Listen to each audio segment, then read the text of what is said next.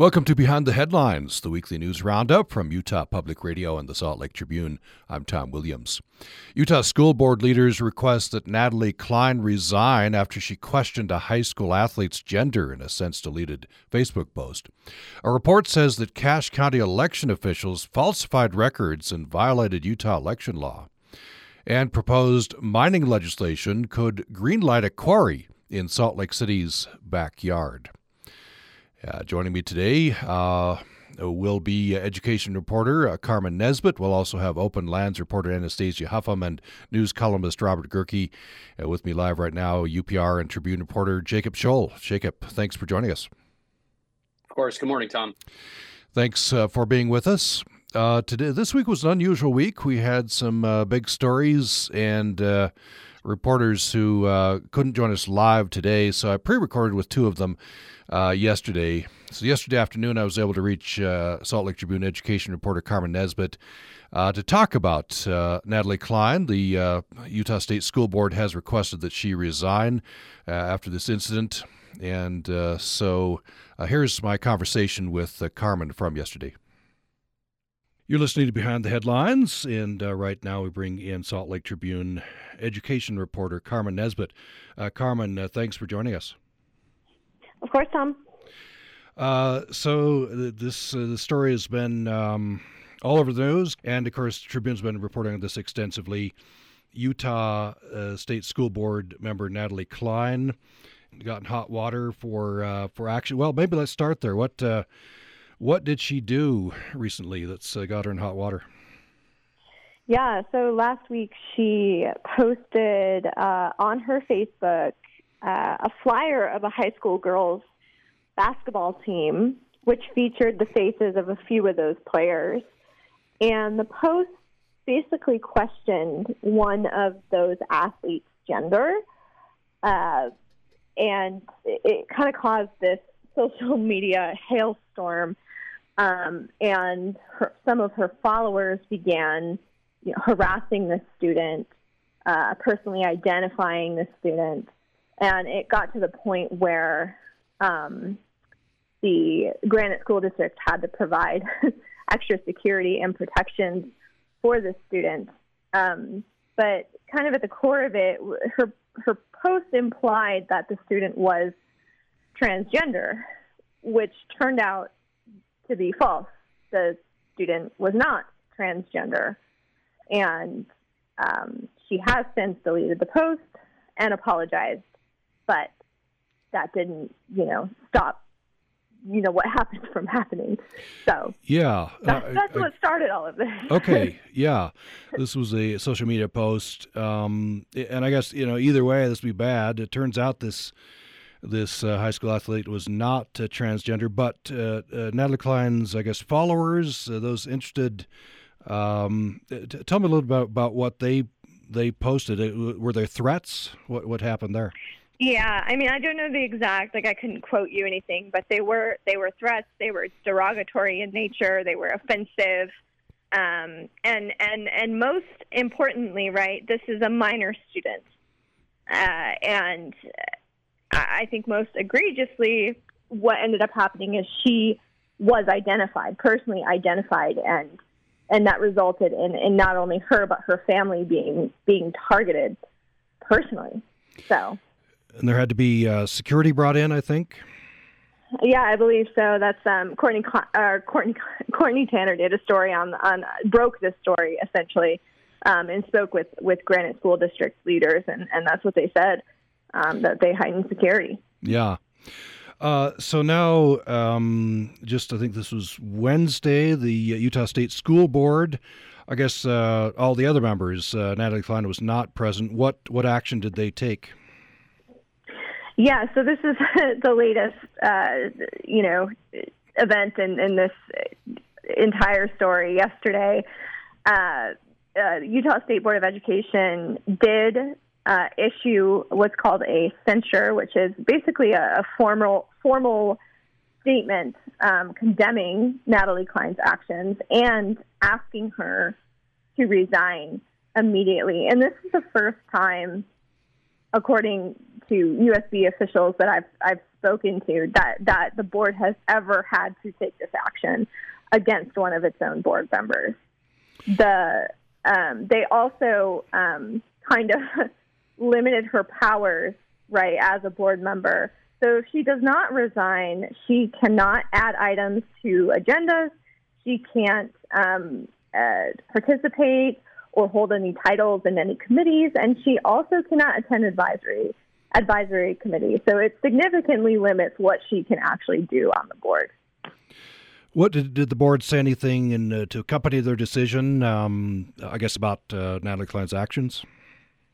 Yeah, board chair James Moss said he expressed his concern for the student and his and the board's desire to protect all students from public shame, and acknowledged that Natalie Cline's post was put in context and in a forum where it was pretty clear that it would invite scrutiny and shame.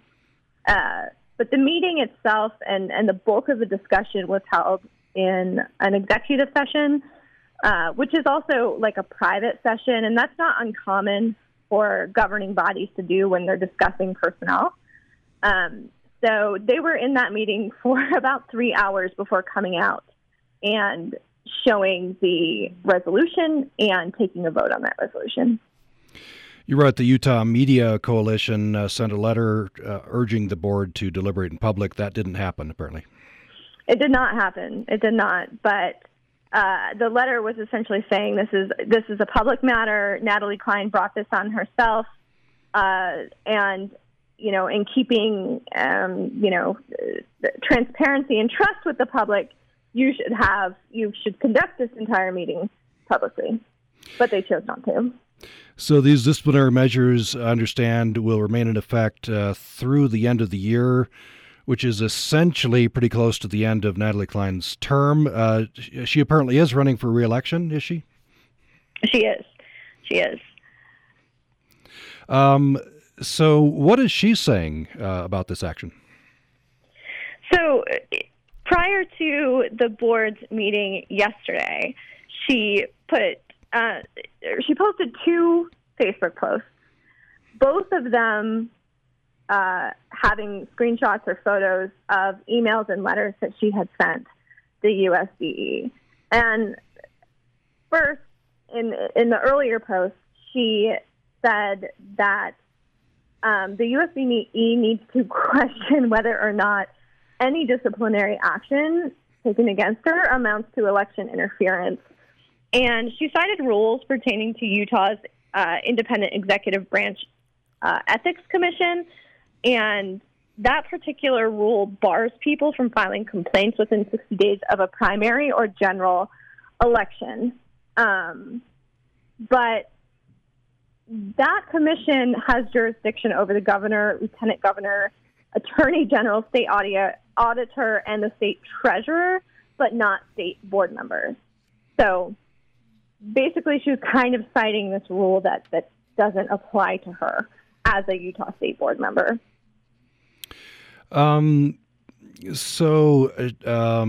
She did meet with privately with House Speaker Mike Schultz. Do we know anything about the result of that meeting? Yeah, they did. Reporter Brian Schott broke that story, and honestly, it's not super clear exactly what they discussed. Now, some have broached impeachment. Of course, that would only be the legislature. I guess it's still up in the air what the legislature might do, if anything, on this, right? Correct. But yesterday, they did move to vote on a resolution that would censor Natalie Cline. Censure resolution. Okay. So there is movement in the legislature on this. So various local school districts have been issuing condemnations, calls for Natalie Cline to immediately resign? Correct. Granite School District was the first to do so, and Canyon School District and Jordan School District also followed suit. Basically adopted the same statement that Granite School District adopted, calling on her to resign and condemning her actions. Midvale City Council as well as Salt Lake City Council have issued resolutions calling on her to resign as well. And again, I guess the latest from Natalie Cline herself is this accusation that the board's actions could amount to election interference. Sounds like she's going ahead with re-election campaign. Yeah, we're not entirely sure yet. USBE officials, I reached out to them, and they haven't received any communication from Natalie Cline, one way or the other. And if she does decide to resign or whatever she decides to do, USBE officials basically said that communication will likely come from her rather than the board. So, as of right now, it's kind of up in the air as to what's going to happen. Anything else to say on this case? It's just been a wild ride, and I have to kind of offer some accolades to my newsroom. It's been a team lift. There's been so many moving parts, and I'm certainly not the only one to have reported on this. And it's really been a team effort. Yeah, a lot of good reporting. sltrib.com to find those. That's my recorded interview from yesterday with education reporter Carmen Nesbitt. Robert Gerke, news columnist, joins me now. So, Robert, before you comment on this, maybe keep your reporter hat on. Give us some of the latest details from various others of your colleagues. Emily Anderson Stern had a story this morning about the legislature censuring Natalie Cline. What else can you tell us about that?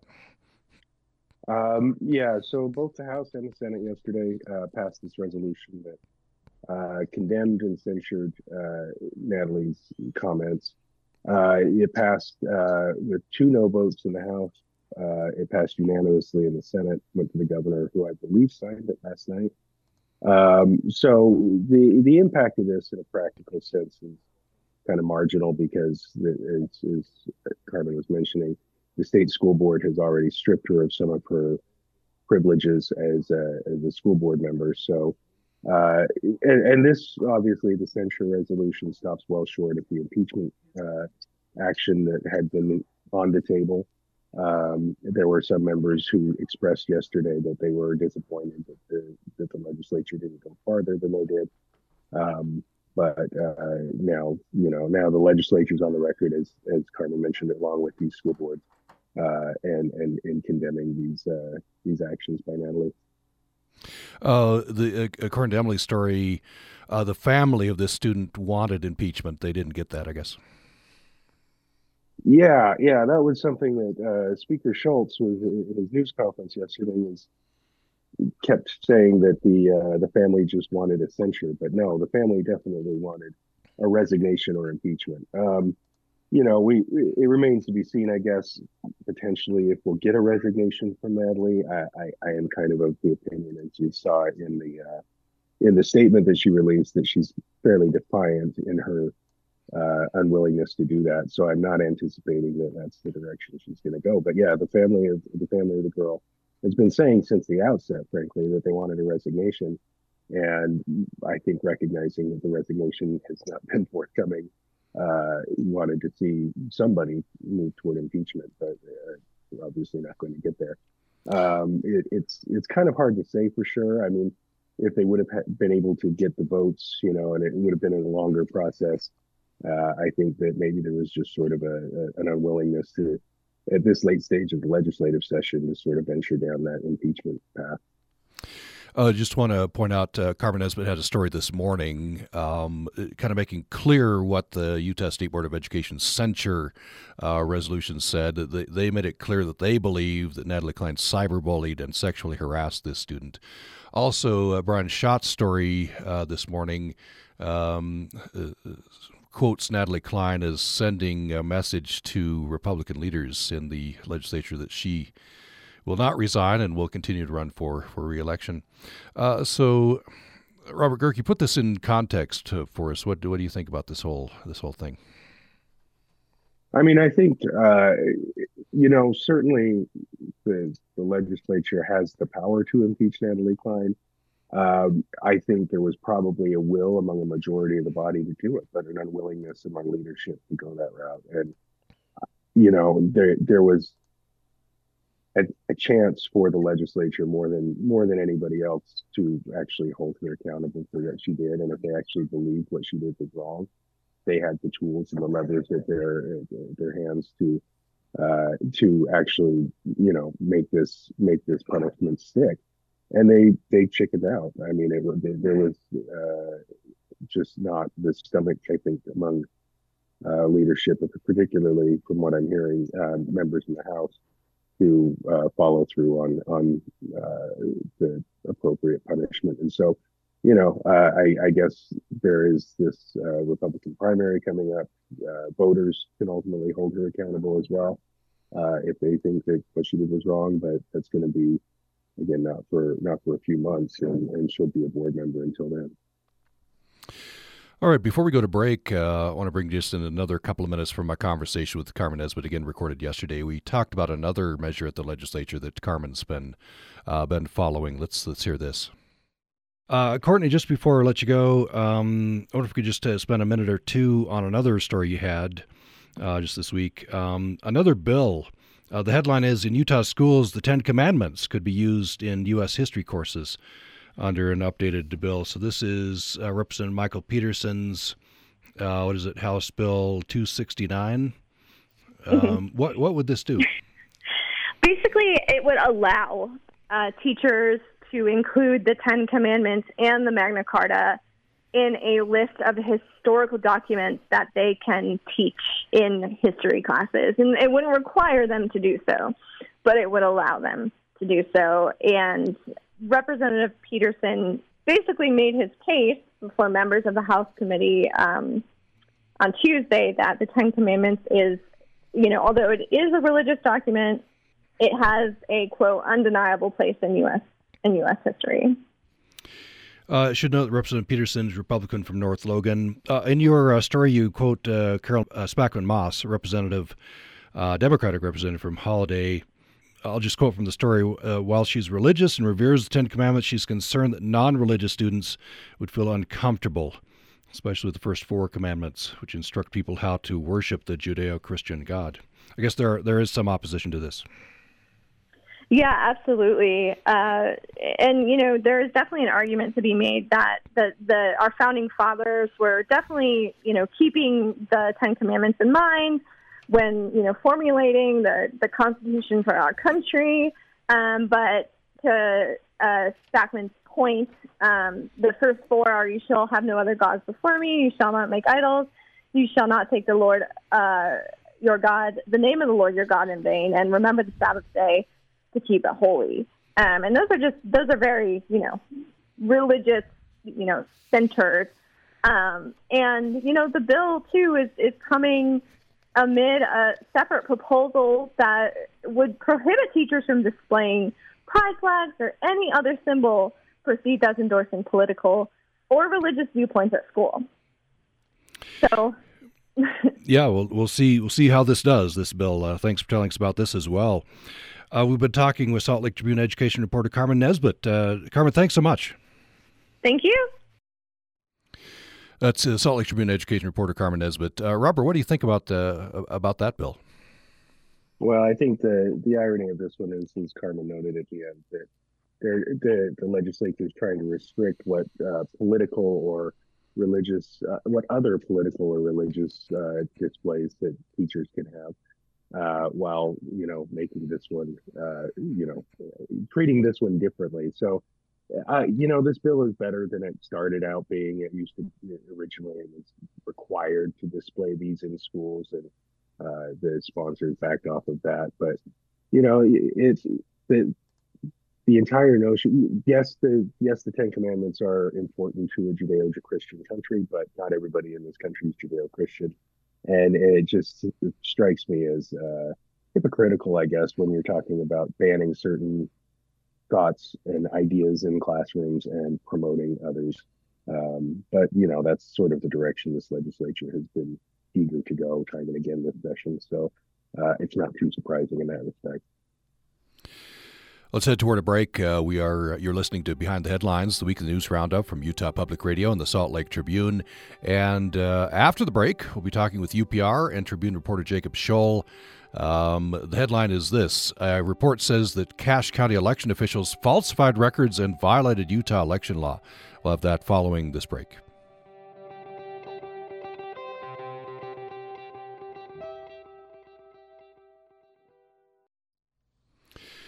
Thanks for listening to Behind the Headlines, the weekly news roundup from Utah Public Radio and the Salt Lake Tribune. I'm Tom Williams. We turn next to UPR and Tribune reporter Jacob Scholl.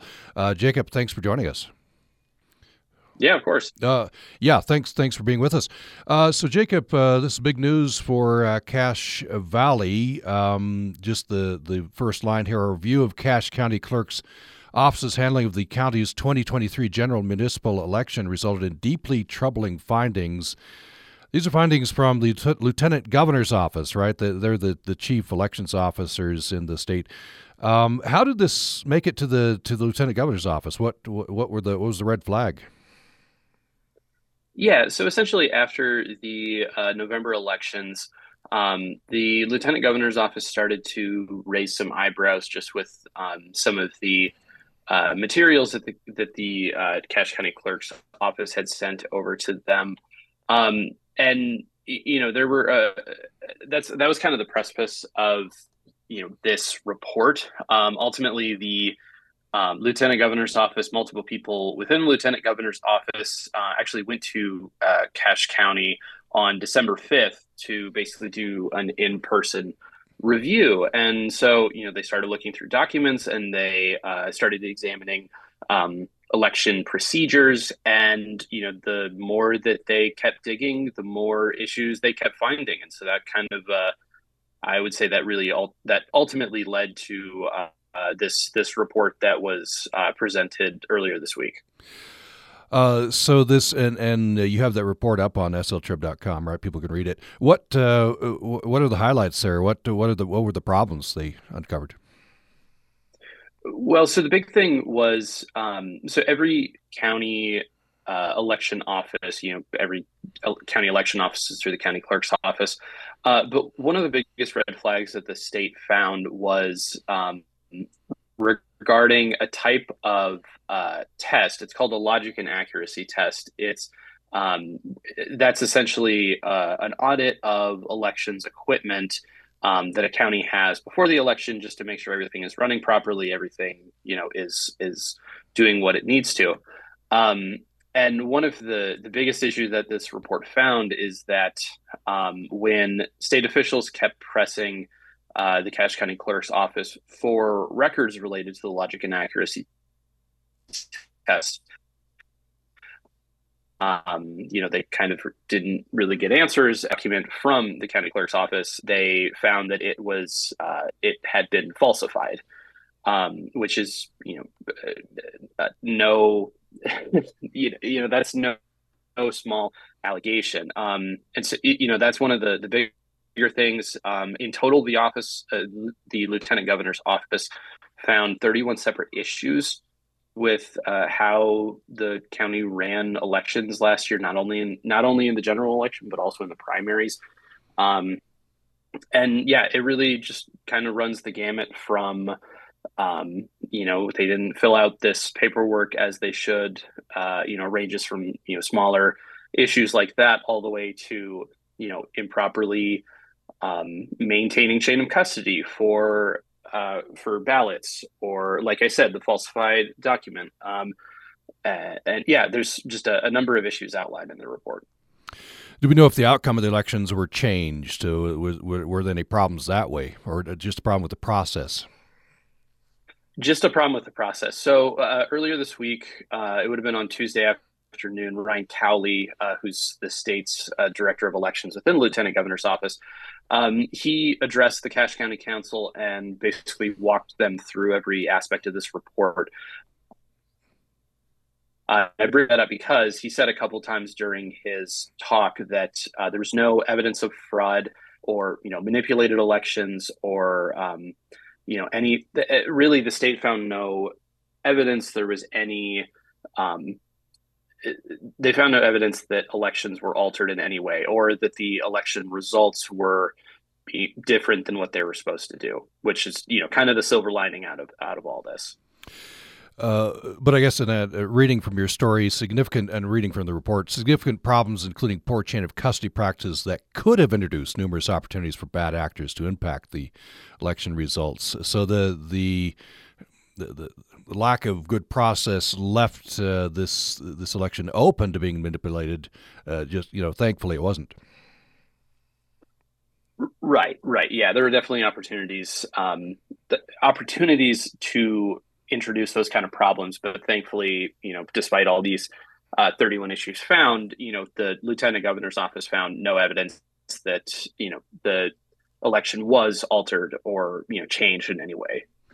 So I just want to emphasize one point here. I guess the old adage, the old wisdom, it's the cover-up that gets you, right? In this case, bad process. But I guess somebody from the Cache County clerk's office, knowing that they should have done this test, basically lied and said, "Yeah, we did it."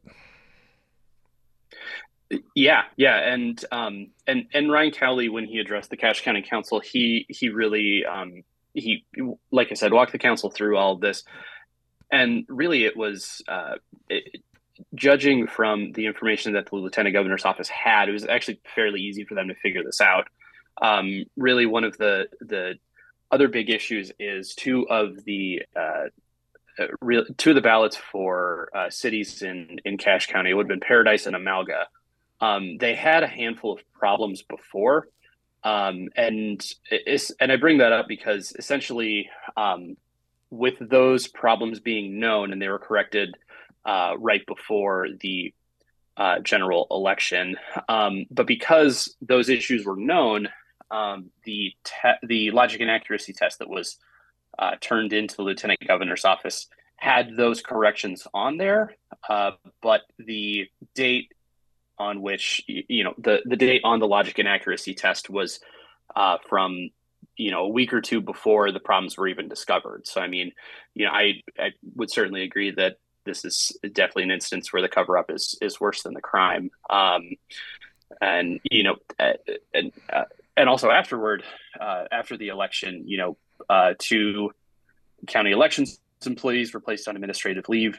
And then Cache County Clerk Auditor David Benson also placed himself on leave as an investigation continued. And I think you can definitely kind of put two and two together here and think about how the investigation with the three being placed on administrative leave and the findings in the report, are very likely going to be linked, but we'll know that for sure as time goes on. No, the Cache County Clerk, David Benson, he spoke during that meeting. According to your story, he says they have addressed many of these issues by this point. Yeah, so County Clerk Auditor David Benson was there for the meeting and, listened to the Lieutenant Governor's office, the presentation from the Lieutenant Governor's office, and then he offered a response right afterward. He said that the County Clerk's office has already addressed and fixed 27 of the 31 issues. And one of the questions that a council member had, I believe it was Nolan Gunnell, asked about, what about these other four? And David Benson also, laid out, hey, here's the timeline for these other four issues addressed in the report. And, at least according to what he said earlier this week, those four issues should be resolved before the end of the month, at least that according to the timeline that he gave. In the meantime, very briefly, Jacob, I don't know if this precipitated the following, but Cache County has decided to divide responsibilities, separate offices again, right? Auditor and clerk. Yeah, this is a decision made earlier this year. They're going to split the county clerk and auditor positions into two separate offices, voters will have the opportunity to vote for each of those offices for the election this fall, and then those candidates will be sworn in next January. And I should also note that County Clerk Auditor David Benson did not sign up to run for re-election for either of those positions. So it would be two presumably new faces on in Cache County leadership, next January. All right. Well, thank you, UPR and Tribune reporter Jacob Scholl, telling us about this. Thank you. Thank you. Robert Gerke, what do you think about this one? This probably isn't a super hot take, but the clerk's primary responsibility, the most important job that any clerk has, is running the election. And when we have so many people who want to cast doubt on the veracity and accuracy of our election processes, it's just so much more critical that they do this job well. I think maybe the lieutenant governor's office needs to look at the training regimen. I know they do training for county clerks. Obviously, it didn't work in this case, but this is a serious problem, and I think it's good that they found it. Maybe that's the silver lining out of all of this, is that it was detected by the people who are supposed to be, making sure that these elections are done right. But as I said, especially in this sort of fraught political time, where so many people are so quick to, call into question the authenticity and accuracy of our elections, it's critical that we not have problems like this. And so hopefully there will be some steps taken to make sure that in the future we don't have a repeat of this in other counties. We've had issues with county elections before. Particularly Utah County seems to have a lot of problems for a period of time. But this one, that when they start falsifying accuracy checks and things like that, it's kind of goes to another level. So it's unfortunate. I'm glad they found it, and it sounds like corrective action is underway. And if nothing else, a new clerk maybe will help solve the problem as well.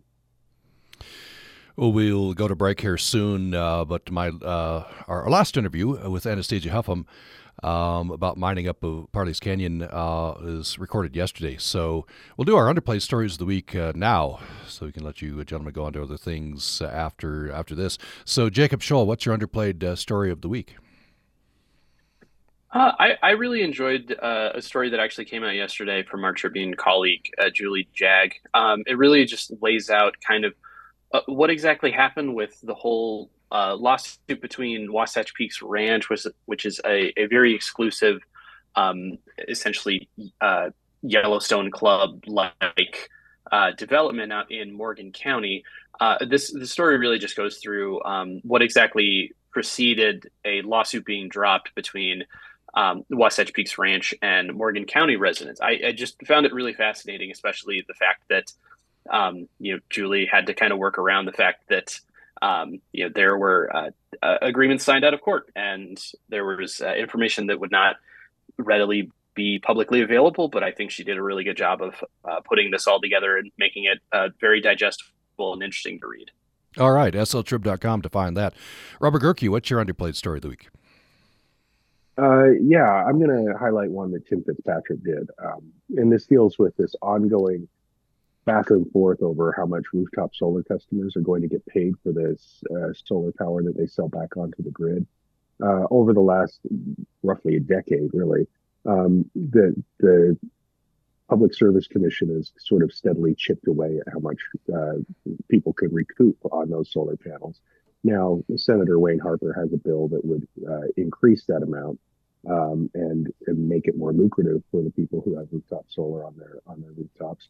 And so we'll watch this bill in the last 2 weeks of the session. What do we have left? 18 days to see if it can get across the finish line. It would be a significant change for those customers who put up the money to install those solar panels, and so for them at least, there's quite a bit riding on it.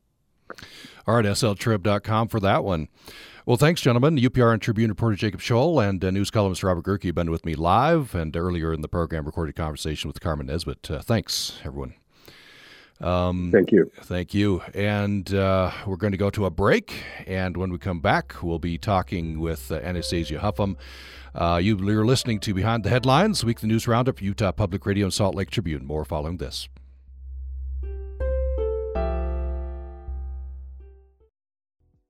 You're listening to Behind the Headlines, the weekly news roundup from Utah Public Radio and the Salt Lake Tribune. And we bring in this part of the program, Salt Lake Tribune Open Lands reporter Anastasia Huffam. Anastasia, welcome to the program. Thank you so much for having me. Appreciate you taking some time here.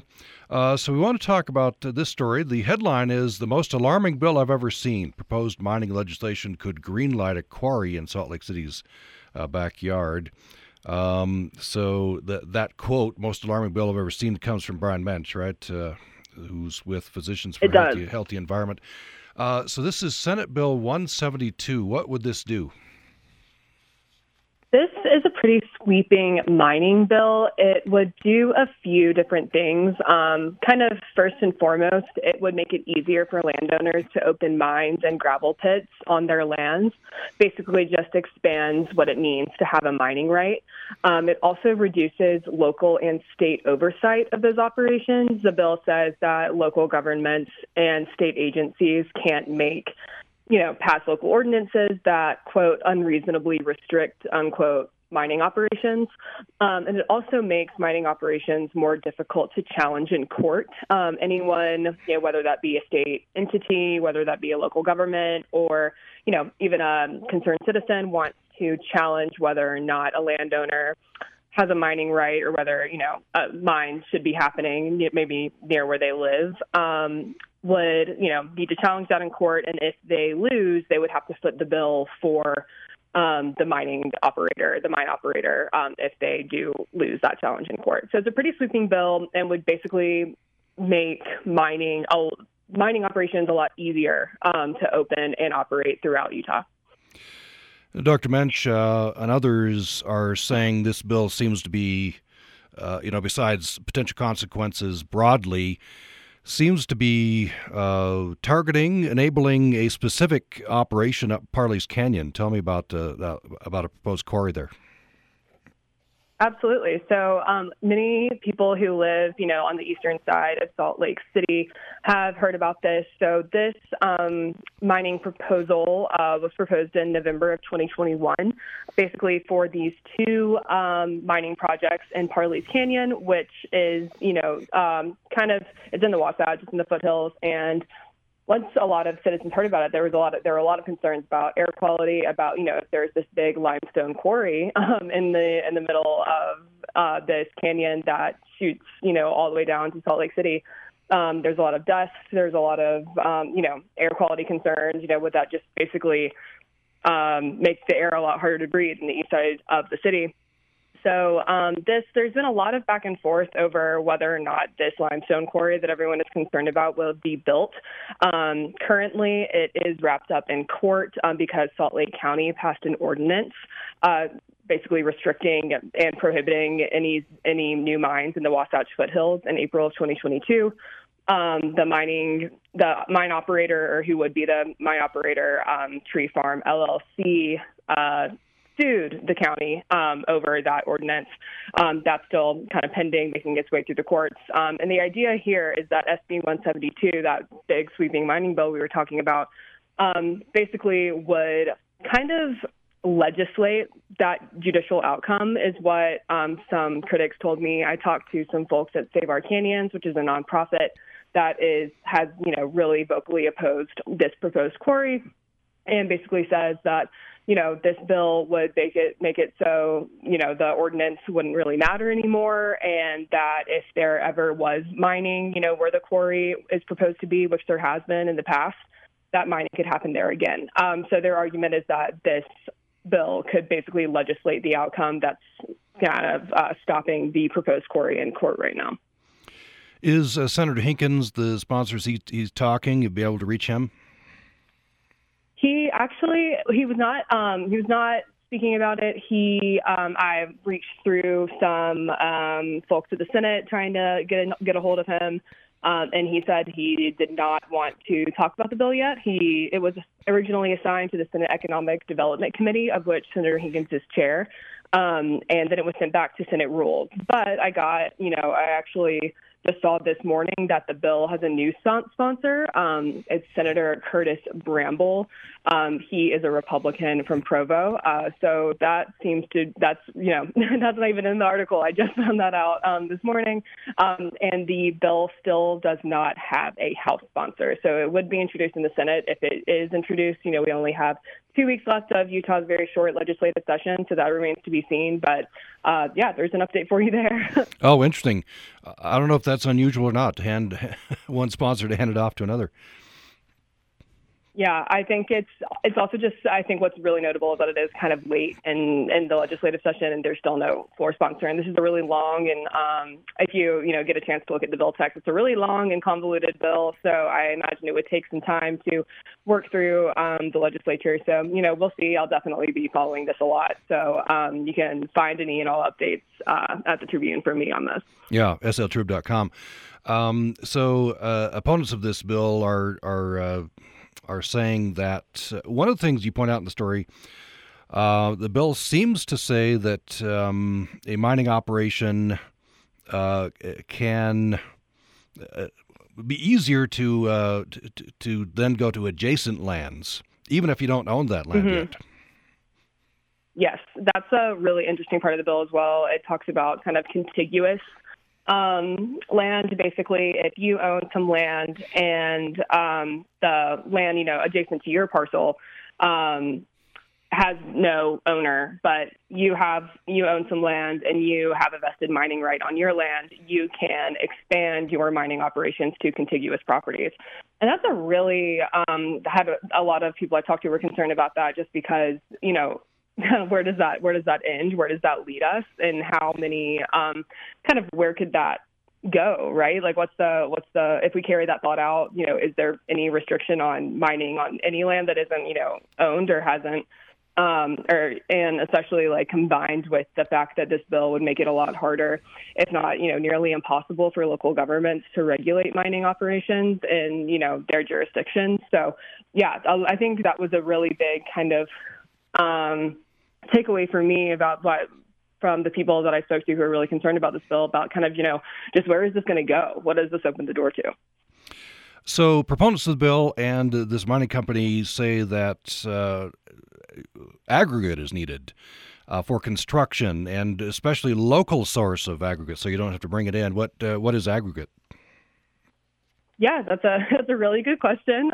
It is basically gravel, sand, a lot of the things that you need for construction. And it's no secret that Salt Lake City has really been growing, that Utah has really been growing over the last couple of years.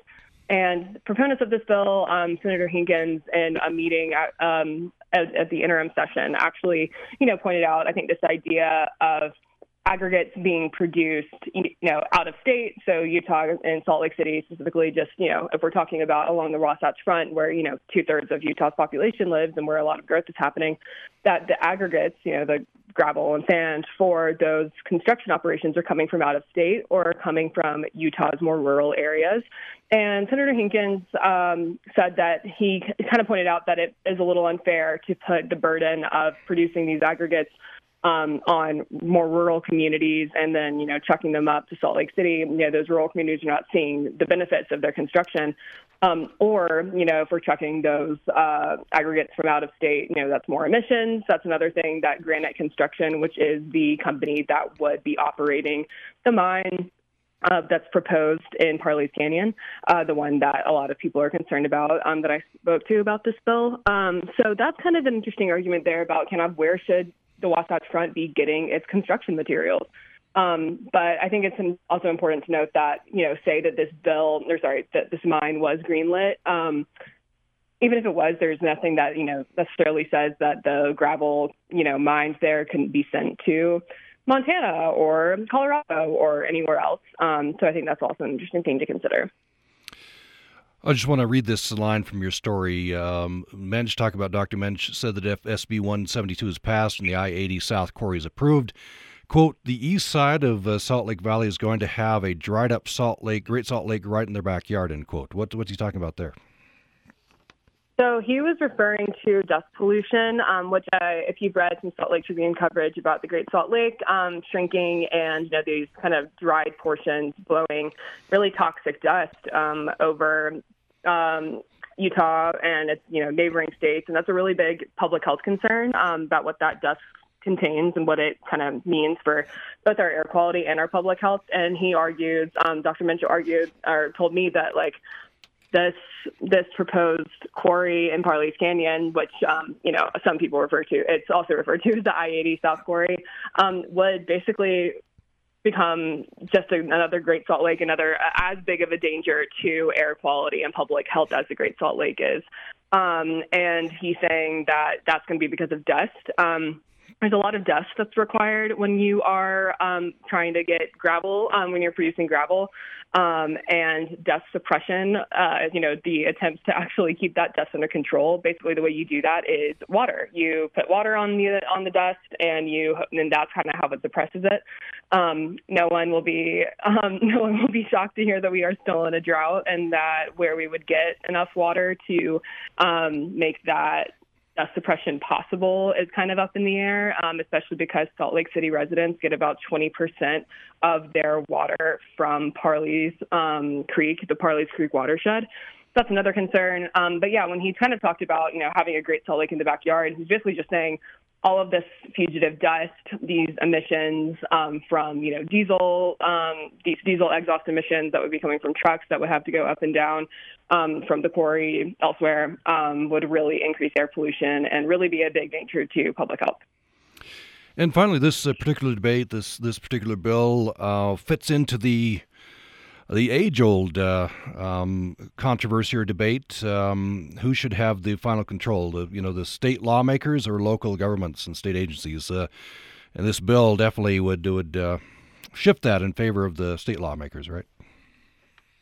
It really would. I think a really interesting part of this bill is that, yes, it names, local governments and restricts them from, I can read a quote from the bill here, from enacting a local law, ordinance, or regulation that would unreasonably restrict critical infrastructure materials or mining operations.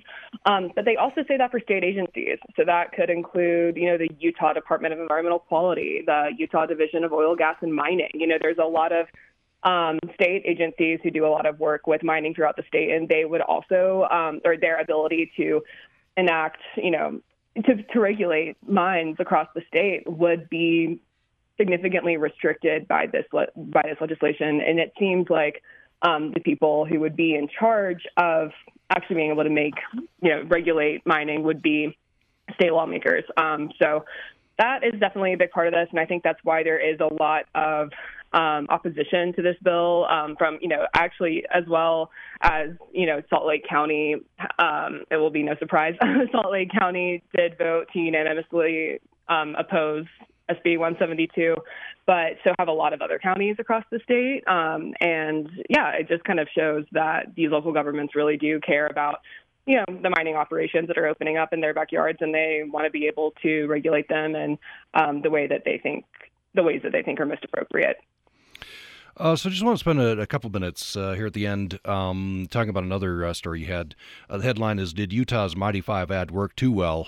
You talked with Vicki Varela, who's outgoing managing director of the Office of Tourism, and she was instrumental with this Mighty Five ad campaign. One of the quotes says she says, "I take credit and I take blame for this ad campaign." Yes, yeah.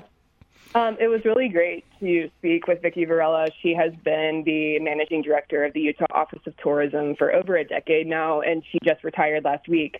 So she was, as you said, instrumental in the launching of the Mighty Five campaign. One of my favorite parts of the story is there's a cool photo of a Mighty Five, Utah's Mighty Five national parks, an ad for that in Los Angeles in 2013, and just showing how basically the Utah Office of Tourism really got the word out about Utah's national parks. And I think that there are a lot of people who think that that's a really cool thing. There's been a lot more visitation to Utah's national parks from both domestic and international visitors There's been a lot of economic opportunity from that, a lot of money made in local communities, the local and rural communities who are nearby these parks. But there's also a lot of people who say, hey, this has been maybe a little bit too much. This is a lot of visitation, and there's a lot of people coming through.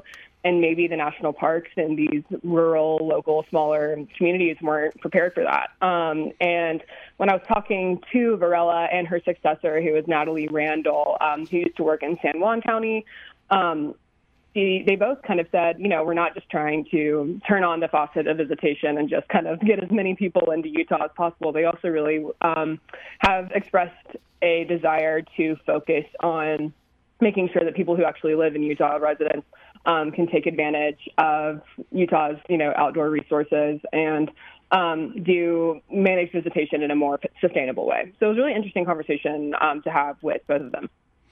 Check that story out as well at sltrib.com. We've been talking with Salt Lake Tribune Open Lands reporter Anastasia Huffam. Anastasia, thanks so much. Thank you so much. And you've been listening to Behind the Headlines, the weekly news roundup from Utah Public Radio and the Salt Lake Tribune. I'm Tom Williams. Hope you'll join me again next time. Thanks for listening.